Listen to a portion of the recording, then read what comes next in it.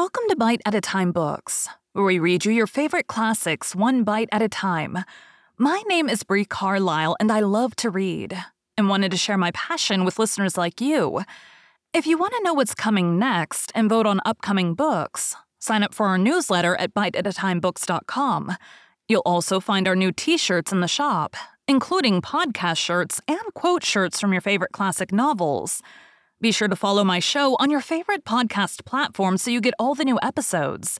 You can find most of our links in the show notes, but also our website, biteatatimebooks.com, includes all of the links for our show, including to our Patreon to support the show, and YouTube, where we have special behind the narration of the episodes.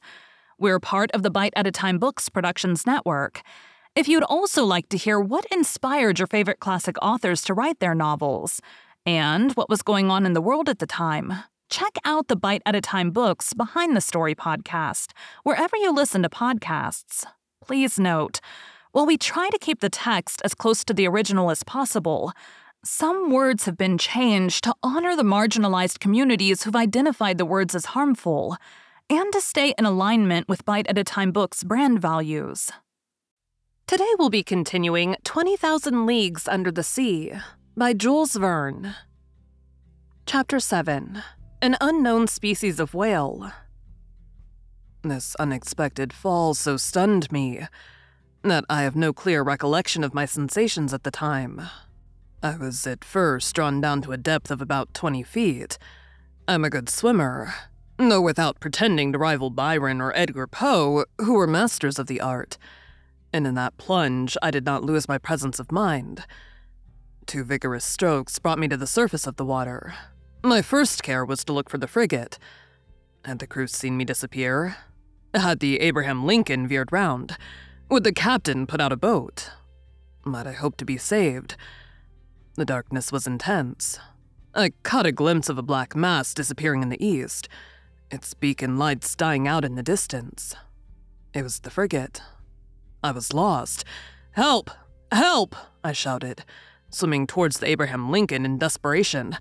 My clothes encumbered me. They seemed glued to my body and paralyzed my movements. I was sinking. I was suffocating. "Help!" This is my last cry. My mouth filled with water. I struggled against being drawn down the abyss. Suddenly my clothes were seized by a strong hand, and I felt myself quickly drawn up to the surface of the sea. And I heard. Yes, I heard these words pronounced in my ear. If Master would be so good as to lean on my shoulder, Master would swim with much greater ease. I seized with one hand my faithful Conseil's arm. "Is it you?" said I. "You?" "Myself," answered Conseil, "and waiting Master's orders." "That shock threw you as well as me into the sea." "No, but being in my master's service, I followed him." The worthy fellow thought that was but natural. "And the frigate?" I asked. "The frigate?" replied Conseil, turning on his back. "I think that Master had better not count too much on her." "You think so?" "I'd say that at the time I threw myself into the sea. I heard the men at the wheel say the screw and the rudder are broken." "Broken?" "Yes, broken by the monster's teeth. It is the only injury the Abraham Lincoln has sustained. But it is a bad lookout for us. She no longer answers her helm." "Then we are lost." "Perhaps so," calmly answered Conseil. "However, we have still several hours before us, and one can do a good deal in some hours." Conseil's imperturbable coolness set me up again. I swam more vigorously, but cramped by my clothes, which struck to me like a leaden weight, I felt great difficulty in bearing up. Conseil saw this. "Will Master let me make a slit?" said he. And slipping an open knife under my clothes, he ripped them up from top to bottom very rapidly. Then he cleverly slipped them off me, while I swam for both of us. Then I did the same for Conseil, and we continued to swim near to each other. Nevertheless, our situation was no less terrible. Perhaps our disappearance had not been noticed, and if it had been, the frigate could not tack, being without its helm. Conseil argued on this supposition and laid his plans accordingly. This phlegmatic boy was perfectly self-possessed. We then decided that as our only chance of safety was being picked up by the Abraham Lincoln's boats, we ought to manage so as to wait for them as long as possible. I resolved then to husband our strength, so that both should not be exhausted at the same time, and this is how we managed. While one of us lay on our back, quite still with arms crossed and legs stretched out, the other would swim and push the other on in front. This towing business did not last more than 10 minutes each, and relieving each other thus, we could swim on for some hours, perhaps till daybreak. Poor chance. But hope is so firmly rooted in the heart of man. Moreover, there were 2 of us. Indeed, I declare, though it may seem improbable, if I sought to destroy all hope, if I wished to despair, I could not.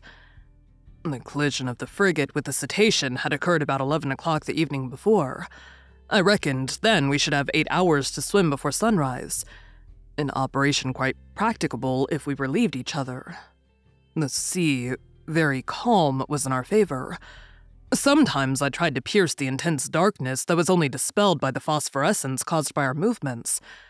I watched the luminous waves that broke over my hand, whose mirror-like surface was spotted with silvery rings. One might have said that we were in a bath of quicksilver. Near 1 o'clock in the morning, I was seized with dreadful fatigue. My limbs stiffened under the strain of violent cramp.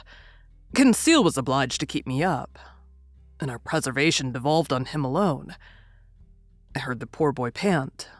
His breathing became short and hurried. I found that he could not keep up much longer. Leave me, I said to him. Leave my master? Never, replied he. I would drown first. Just then the moon appeared through the fringes of a thick cloud that the wind was driving to the east. The surface of the sea glittered with its rays. This kindly light reanimated us. My head got better again. I looked at all points of the horizon. I saw the frigate. She was 5 miles from us and looked like a dark mass, hardly discernible. But no boats. I would have cried out, but what good would it have been at such a distance? My swollen lips could utter no sounds. Conseil could articulate some words, and I heard him repeat at intervals, "Help, help." Our movements were suspended for an instant. We listened. It might be only a singing in the ear, but it seemed to me as if a cry answered the cry from Conseil. "Did you hear?" I murmured. Yes. And Conseil gave one more despairing call. This time there was no mistake. A human voice responded to ours. Was it the voice of another unfortunate creature, abandoned in the middle of the ocean, some other victim of the shock sustained by the vessel?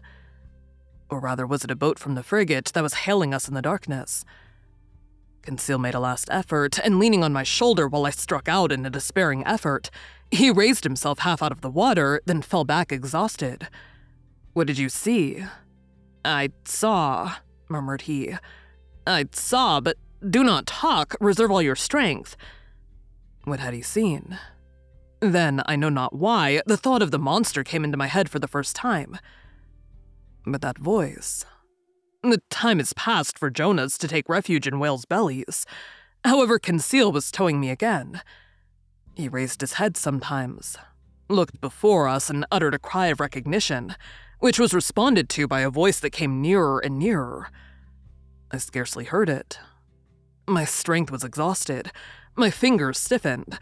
My hand afforded me support no longer. My mouth, convulsively opening, filled with salt water. Cold crept over me. I raised my head for the last time, then I sank. At this moment, a hard body struck me. I clung to it. And then I felt that I was being drawn up, that I was being brought to the surface of the water, and that my chest collapsed. I fainted. It is certain that I soon came to, thanks to the vigorous rubbings that I received. I half opened my eyes. "Conseil," I murmured. "Does Master call me?" asked Conseil. Just then, by the waning light of the moon, which was sinking down to the horizon, I saw a face which was not Conseil's, and which I immediately recognized.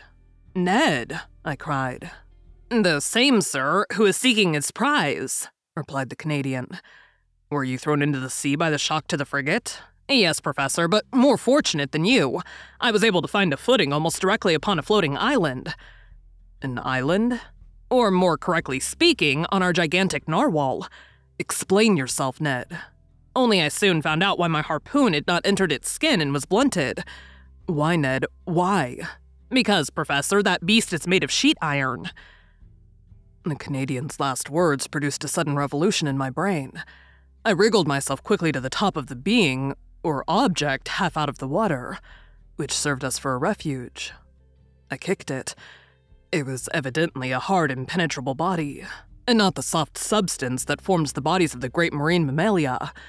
But this hard body might be a bony carapace, like that of the antediluvian animals, and I should be free to class this monster among amphibious reptiles such as tortoises or alligators.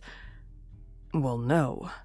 The blackish back that supported me was smooth, polished, without scales. The blow produced a metallic sound.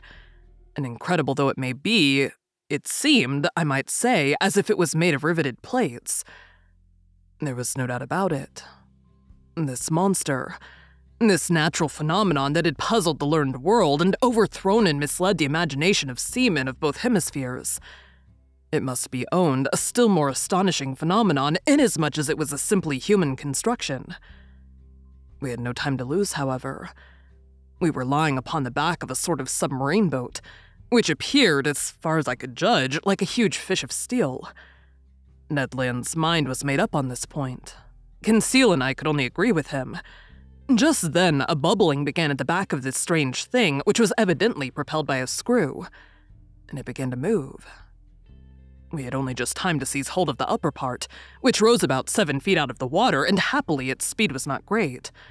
"As long as it sails horizontally," muttered Ned Land, "I do not mind. But if it takes a fancy to dive, I would not give 2 straws for my life." The Canadian might have said still less.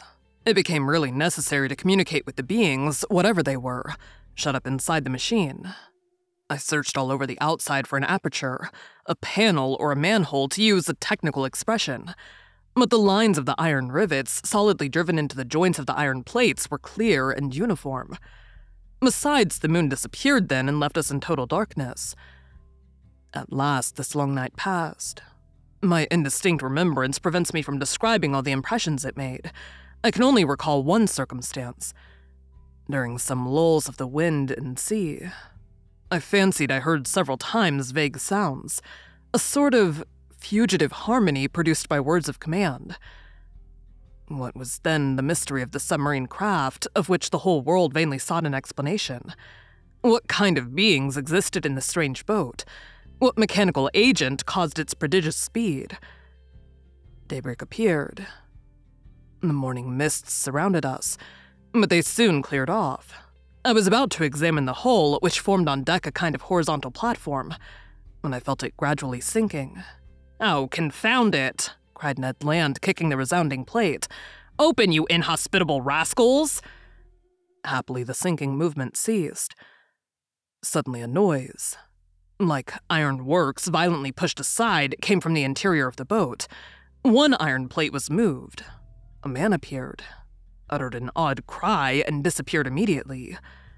Some moments after, 8 strong men with masked faces appeared noiselessly and drew us down into their formidable machine.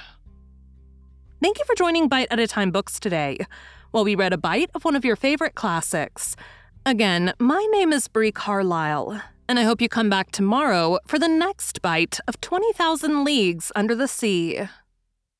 Don't forget to sign up for our newsletter at biteatatimebooks.com and check out the shop. You can check out the show notes or our website, biteatatimebooks.com, for the rest of the links for our show. We'd love to hear from you on social media as well.